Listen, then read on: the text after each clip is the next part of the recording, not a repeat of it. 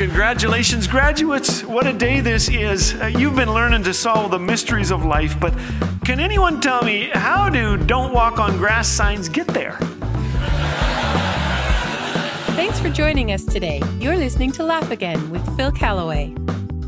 There's nothing quite like a good mystery. It's my favorite genre of movie, my favorite book. A lot of things mystify me. How can my wife find anything in her purse?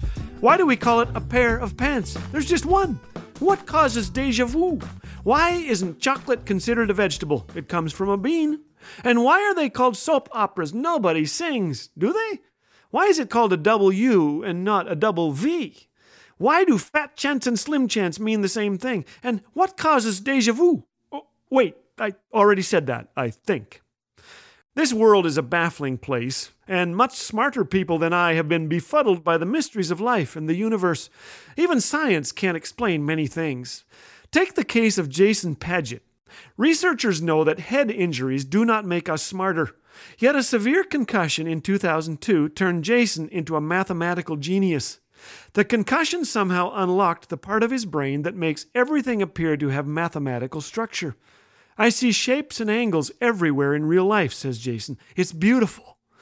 Paget is one of 40 known people in history with acquired savant syndrome, an unexplained condition in which trauma to the head results in the emergence of remarkable talent in math, art, or music. Here's another head-scratcher for scientists: animal rain. You've heard of it raining cats and dogs, but there's a rare documented weather phenomenon in which fish, spiders, frogs, tadpoles, and worms fall from the sky. The leading theories involve waterspouts or tornadoes, but this has never been documented by scientists.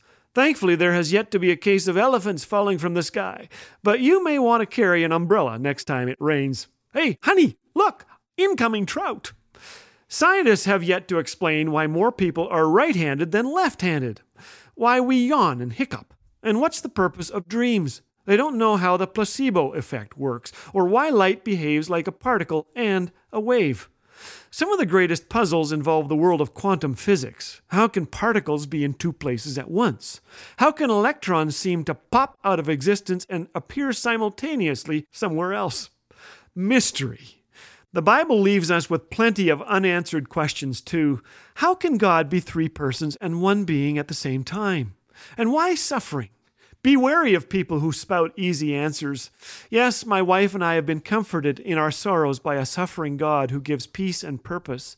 But sometimes the mysteries reach light years beyond the limits of our tiny brains, and that's okay. Maybe that's why I love meeting scientists and preachers who are humble enough to say, I don't know.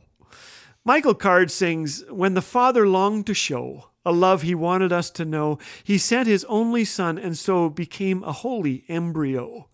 A mother made by her own child, a hopeless babe who cried, was God incarnate and man deified. That is the mystery, more than you can see. Give up on your pondering, fall down on your knees."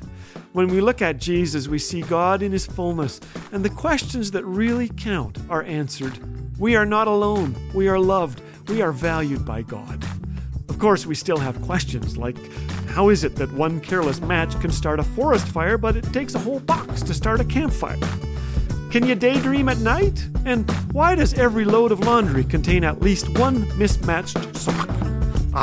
There's nothing quite like a good mystery. Experience the clean family humor of Laugh Again with Phil Callaway 24/7 on Laugh Again TV. Available on YouTube anytime. Bite-sized videos guaranteed to make you laugh, think, and encourage your walk with Jesus. Just search Laugh Again on YouTube. And did you know that your likes, comments, and subscribes help get these encouraging messages in front of more eyes? So be sure to engage and help spread the word. Laugh Again. Truth bringing laughter to life.